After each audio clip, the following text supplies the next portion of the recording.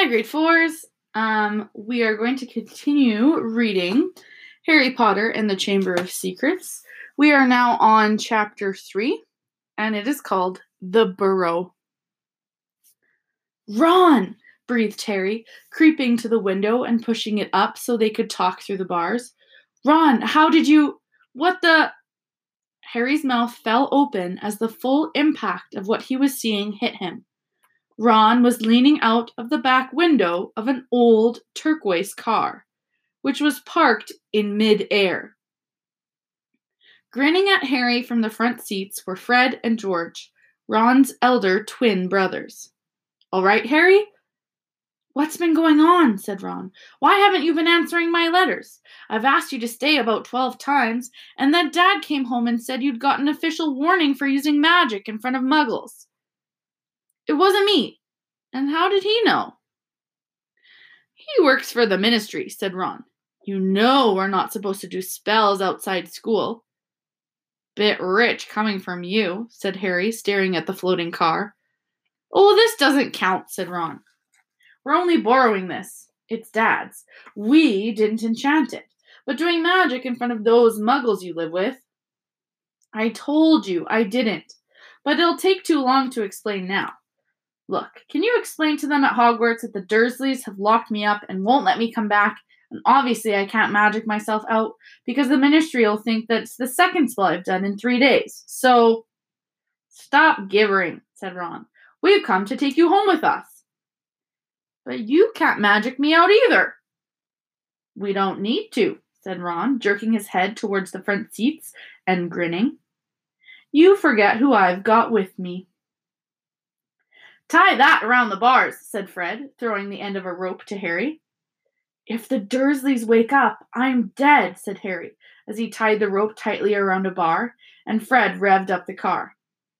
"Don't worry," said Fred. "And stand back." Harry moved back into the shadows next to Hedwig, who seemed to have realized how important this was and kept still and quiet. The car revved louder, and suddenly, with a crunching noise, the bars were pulled clean out of the window as Fred drove straight up in the air. Harry ran back to the window to see the bars dangling a few feet above the ground. Panting, Ron hoisted them up into the car. Harry listened anxiously, but there was no sound from the Dursleys' bedroom. When the bars were safely in the back seat with Ron, Fred reversed as close as possible to Harry's window. "Get in," Ron said. "But all my Hogwarts stuff, my wand, my broomstick." "Where is it?" "Locked in the cupboard under the stairs, and I can't get out of this room." "No problem," said George from the front passenger seat. "Out of the way, Harry." Fred and George climbed carefully through the window into Harry's room. You had to hand it to them, though thought Harry, as George took an ordinary hairpin from his pocket and started to pick the lock. "A lot of wizards think it's a waste of time knowing this sort of muggle trick," said Fred, "but we feel they're skills worth learning, even if they are a bit slow." There was a small click, and the door swung open. "So, we'll get your trunk. You grab anything you need from your room and hand it out to Ron," whispered George. "Watch out for the bottom stair. It creaks," Harry whispered back, as the twins disappeared onto the dark landing. Harry dashed around his room, collecting his things together and passing them out the window to Ron. Then he went to help Fred and George heave his trunk up the stairs. Harry heard Uncle Vernon cough. At last, panting, they reached the landing, then carried the trunk through Harry's room to the open window. Fred climbed back into the car to pull with Ron, and Harry and George pushed from the bedroom's side. Inch by inch, the trunk slid through the window. Uncle Vernon coughed again. "A bit more," panted Fred, who was pulling from inside the car. "One good push." Harry and George threw their shoulders against the trunk, and it slid out of the window and into the back seat of the car. "Okay, let's go," George whispered. But as Harry climbed onto the windowsill, there came a sudden loud screech from behind them, followed immediately by the thunder of Uncle Vernon's voice. "That ruddy owl!" I've forgotten Hedwig! Harry tore back across the room as the landing light clicked on. He snatched up Hedwig's case, dashed to the window, and passed it out to Ron. He was scrambling back onto the chest of drawers when Uncle Vernon hammered on the unlocked door, and it crashed open. For a split second, Uncle Vernon stood framed in the doorway. Then he let out a bellow like an angry bull and dived at Harry, grabbing him by the ankle. Ron, Fred, and George seized Harry's arms and pulled as hard as they could. "Petunia!" roared Uncle Vernon. "He's getting away! He's getting away!" The Weasleys gave a gigantic tug, and Harry's legs slid out of Uncle Vernon's grasp. As soon as Harry was in the car and had slammed the door shut, Ron yelled, "Put your foot down, Fred!" And the car shot suddenly towards the moon. Harry couldn't believe it. He was free. He wound down the window, the night air whipping his hair, and looked back at the shrinking rooftops of Privet Drive. Uncle Vernon, Aunt Petunia, and Dudley were all hanging, dumbstruck, out of Harry's window. "See you next summer!" Harry yelled. The Weasleys roared with laughter, and Harry settled back in his seat, grinning from ear to ear. "Let's let Hedwig out," he told Ron. "She can fly behind us. She hasn't had a chance to stretch her wings for ages." George handed the hairpin to Ron, and a moment later Hedwig had soared joyfully out of the window to glide alongside them like a ghost. "So, what's the story, Harry?" said Ron impatiently. "What's been happening?" Harry told them all about Dobby, the warning he'd given Harry, and the fiasco of the violet pudding.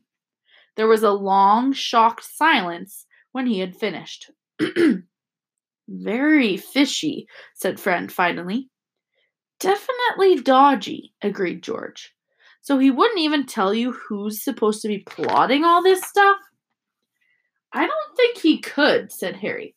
"I told you, every time he got close to letting something slip, he started banging his head against the wall." He saw Fred and George look at each other. "What, you think he was lying to me?" said Harry. "Well," said Fred, "put it this way. House elves have got powerful magic of their own, but they can't usually use it without their master's permission. I reckon old Dobby was sent to stop you coming back from Hogwarts. Someone's idea of a joke. Can you think of anyone at school with a grudge against you?" "Yes," said Harry and Ron together instantly. "Draco Malfoy," Harry explained. "He hates me." "Draco Malfoy?" said George, turning round. "Not Lucius Malfoy's son?" "Must be. It's not a very common name, is it?" said Harry. "Why?" "I've heard Dad talking about him," said George. "He was a big supporter of you-know-who." "And when you-know-who disappeared," said Fred, craning around to look at Harry, "Lucius Malfoy came back, saying he'd never meant any of it. Load of dung. Dad reckons he was right in you-know-who's inner circle." Harry had heard these rumors about Malfoy's family before, and they didn't surprise him at all. Draco Malfoy made Dudley Dursley look like a kind, thoughtful, and sensitive boy. "I don't know whether the Malfoys own a house elf," said Harry. "Well, whoever owns him will be an old wizarding family, and they'll be rich," said Fred. "Yeah, Mom's always wishing we had a house elf to do the ironing," said George. "But all we've got is a lousy old ghoul in the attic, and gnomes all over the garden. House elves come with big old manors and castles and places like that. You wouldn't catch one in our house." Harry was silent. Judging by the fact that Draco Malfoy usually had the best of everything, his family was rolling in wizard gold. He could just see Malfoy strutting around a large manor house. Sending the family servant to stop Harry going back to Hogwarts also sounded exactly like the sort of thing Malfoy would do. Had Harry been stupid to take Dobby seriously? "I'm glad we came to get you anyway," said Ron. "I was getting really worried when you didn't answer any of my letters. I thought it was Errol's fault at first." "Who's Errol?" "Our owl. He's ancient. It wouldn't be the first time he'd collapsed on a delivery. So then I tried to borrow Hermes." "Who?" The owl Mom and Dad bought Percy when he was made a prefect, said Fred from the front. But Percy wouldn't lend him to me, said Ron. Said he needed him. Percy's been acting very oddly this summer, said George, frowning. And he has been sending a lot of letters and spending a lot of time shut up in his room. I mean, there's only so many times you can polish a prefect badge. You're driving too far west, Fred, he added, pointing at a compass on the dashboard. Fred twiddled the steering wheel. So, does your dad know you've got the car? Said Harry, guessing the answer. No, said Ron. He had to work tonight. Hopefully we'll be able to get it back in the garage without Mum noticing we flew it. What does your dad do at the Ministry of Magic anyway? He works in the most boring department, said Ron. The Misuse of Muggle Artifacts Office. The what? It's all to do with bewitching things that are Muggle-made, in case they end up back in a Muggle shop or house. Like last year, some old witch died, and her tea set was sold to an antique shop. This Muggle woman bought it, took it home, and tried to serve her friends tea in it. It was a nightmare. Dad was working overtime for weeks. What happened? The teapot went berserk and squirted boiling tea all over the place, and one man ended up in hospital with the sugar tongs clamped to his nose. Dad was going frantic. It's only him and an old warlock called Perkins in the office, and they had to do memory charms and all sorts to cover it up. But your dad, this car. Fred laughed. Yeah, Dad's mad about everything to do with Muggles. Our shed's full of Muggle stuff. He takes it apart, puts spells on it, and puts it back together again. If he raided our house, he'd have to put himself straight under arrest. It drives Mum mad.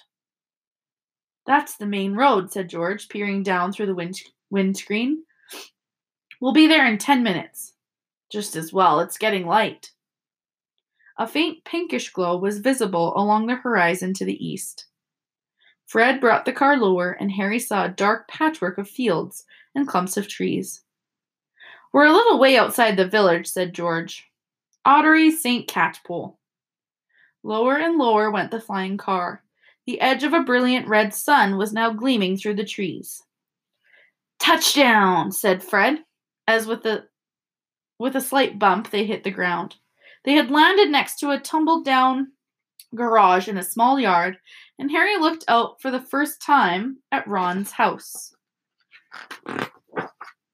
It looked as though it had once been a large stone pigsty, but extra rooms had been added here and there until it was several stories high, and so crooked it looked as though it was held up by magic, which Harry reminded himself it probably was.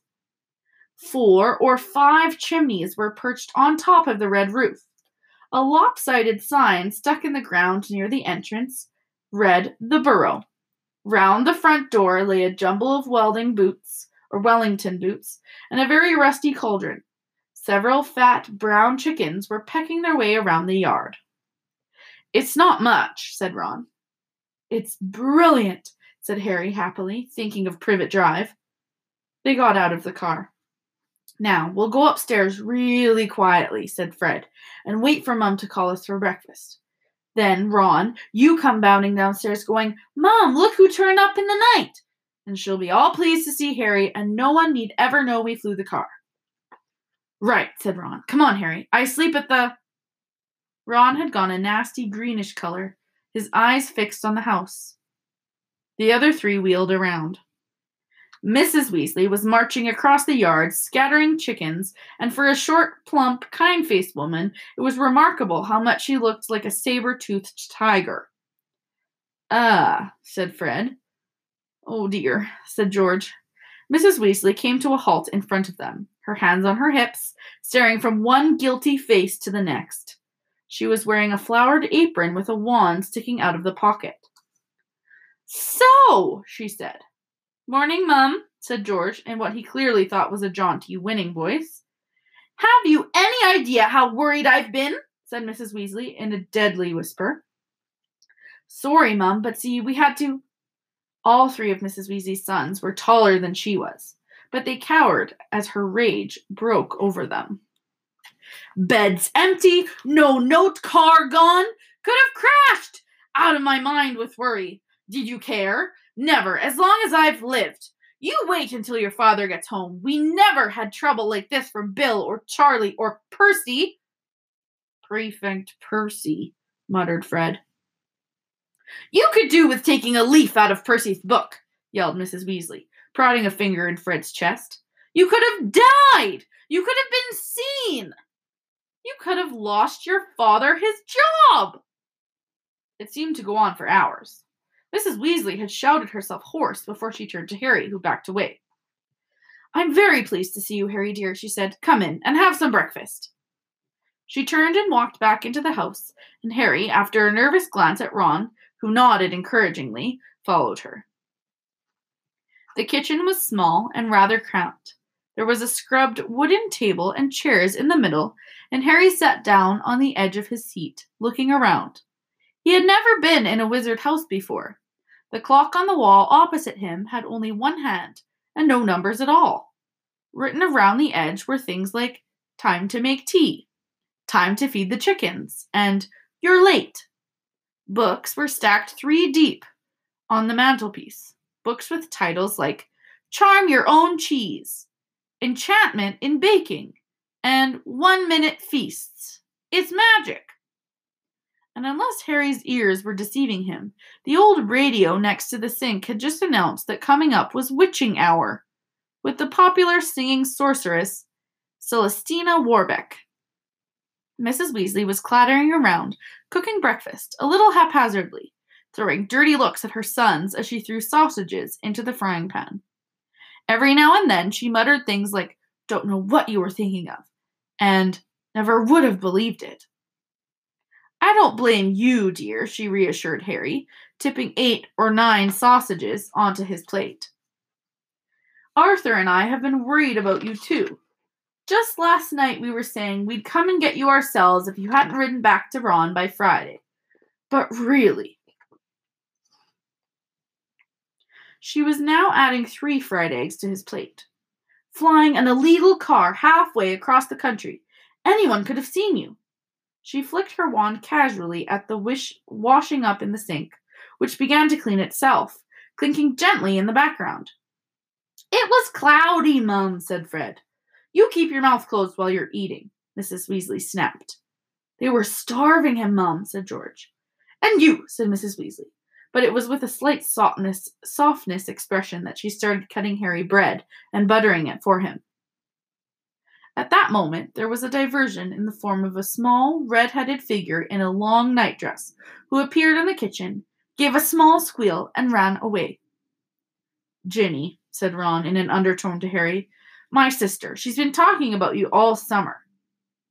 Yeah, she'll be wanting your autograph, Harry, grinned Fred. But he caught his mother's eye and bent his face over his plate without another word. Nothing more was said until all 4 plates were clean, which took a surprisingly short time. Blimey, I'm tired, yawned Fred, setting down his knife and fork at last. I think I'll go to bed and— You will not, snapped Mrs. Weasley. It's your own fault you've been up all night. You're going to denome the garden for me. They're getting completely out of hand again. Oh, Mom. And you too, she said, glaring at Ron and George. You can go up to bed, dear, she added to Harry. You didn't ask them to fly that wretched car. But Harry, who felt wide awake, said quickly, I'll help Ron. I've never seen a denoming. That's very sweet of you, dear. But it's dull work, said Mrs. Weasley. Now, let's see what Lockhart's got to say on the subject. And she pulled a heavy book from the stack on the mantelpiece. George groaned. Mum, we know how to denome a garden. Harry looked at the cover of Mrs. Weasley's book. Written across it in fancy gold letters were the words, Gilderoy Lockhart's Guide to Household Pests.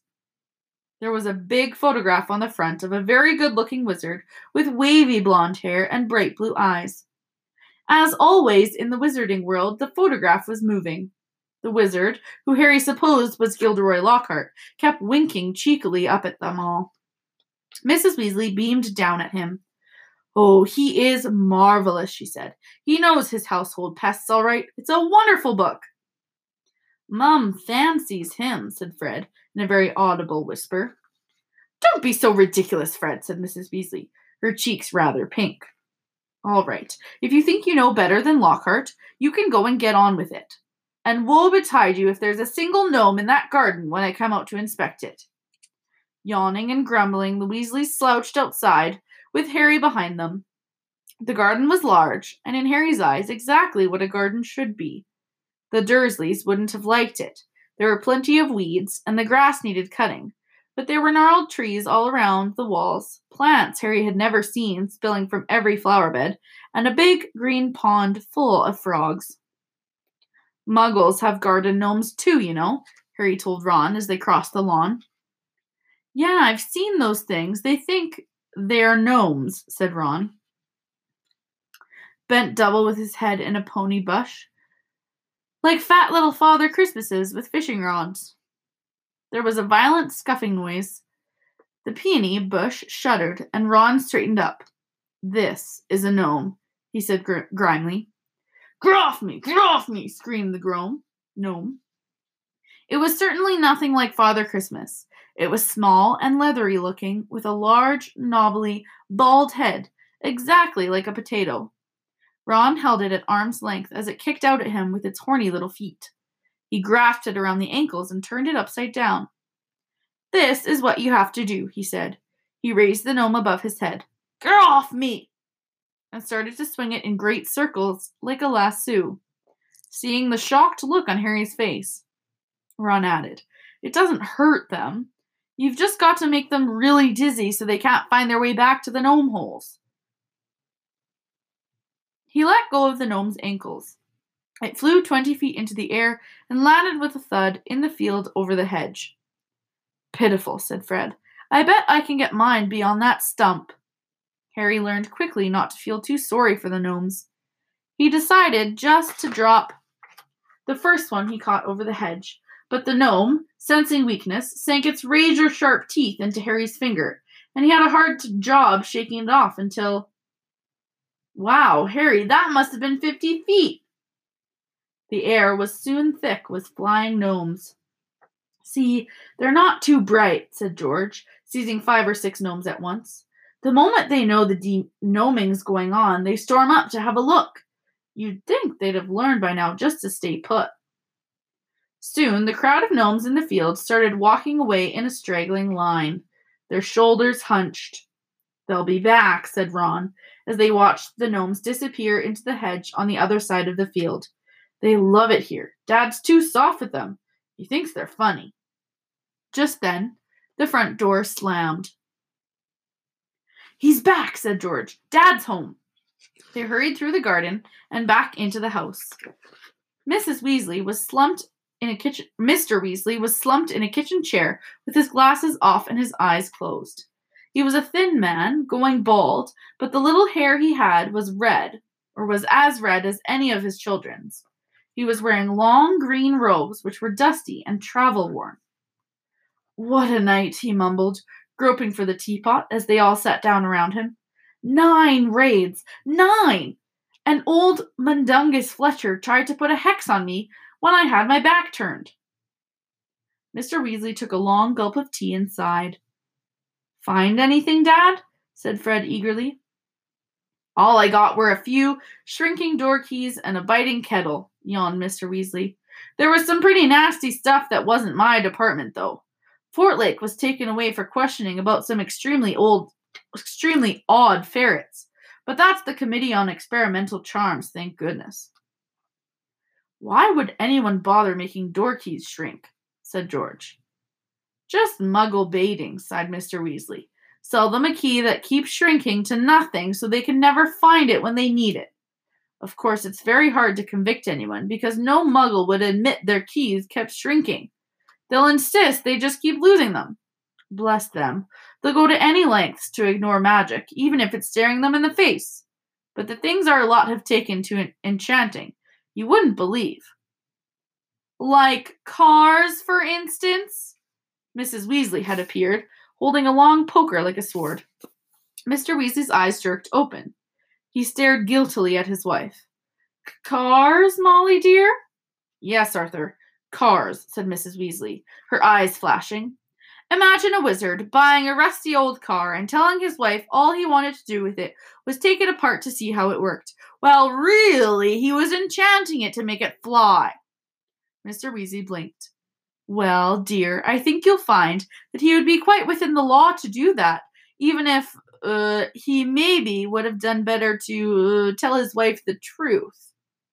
There's a loophole in the law, you'll find. As long as he wasn't intending to fly the car. The fact that the car could fly wouldn't. Arthur Weasley, you made sure there was a loophole when you wrote that law, shouted Mrs. Weasley. Just so you could carry on tinkering with all that muggle rubbish in your shed. And for your information, Harry arrived this morning in the car you weren't intending to fly. Harry? Said Mr. Weasley blankly. Harry who? He looked around, saw Harry, and jumped. Good Lord, is it Harry Potter? Very pleased to meet you. Ron's told us so much about... Your sons flew that car to Harry's house and back last night, shouted Mrs. Weasley. What have you got to say about that? Did you really? Said Mr. Weasley eagerly. Did it go all right? I mean, he faltered, as sparks flew from Mrs. Weasley's eyes. That was very wrong, boys. Very wrong indeed. Let's leave them to it, Ron muttered to Harry as Mrs. Weasley swelled like a bullfrog. Come on, I'll show you my bedroom. They slipped out of the kitchen and down a narrow passageway to an uneven staircase, which zigzagged its way up through the house. On the third landing, a door stood ajar. Harry just caught sight of a pair of bright brown eyes staring at him before it closed with a snap. Ginny, said Ron, you don't know how weird it is for her to be this shy. She never shuts up normally. They climbed 2 more flights until they reached a door with peeling paint and a small plaque on it saying, Ronald's room. Harry stepped in, his head almost touching the sloping ceiling, and blinked. It was like walking into a furnace. Nearly everything in Ron's room seemed to be a violent shade of orange. The bedspread, the walls, even the ceiling. Then Harry realized that Ron had covered nearly every inch of the shabby wallpaper with posters of the same 7 witches and wizards, all wearing bright orange robes, carrying broomsticks, and waving energetically. Your Quidditch team? Said Harry. The Chudley Cannons, said Ron, pointing at the orange bedspread, which was emblazoned with 2 giant black C's and a speeding cannonball. 9th in the league. Ron's school spellbooks were stacked untidily in a corner, next to a pile of comics, which all seemed to feature the adventures of Martin Miggs, the Mad Muggle. Ron's magic wand was lying on top of a fish tank. A fish tank full of frog spawn on the windowsill, next to his fat gray rat, Scabbers, who was snoozing in a patch of sun. Harry stepped over a pack of self-shuffling playing cards on the floor and looked out the tiny window. In the field far below, he could see a gang of gnomes sneaking one by one back through the Weasley's hedge. Then he turned to look at Ron, who was watching him almost nervously as though waiting for his opinion. It's a bit small, said Ron quickly, not like that room you had with the muggles. And I'm right underneath the ghoul in the attic. He's always banging on the pipes and groaning. But Harry, grinning widely, said, This is the best house I've ever been in. Ron's ears went pink. That is the end of Chapter 3. We will be moving on to Chapter 4 tomorrow. I want your opinion on something. Since I'm doing these episodes, I thought I would create a name for our read aloud time. So something like Miss Charania's Reading Corner or Miss Charania's Chapter Room. So I'm asking for you in the comments below, give me an idea of what our name could be for this reading time. See you next time. Bye-bye.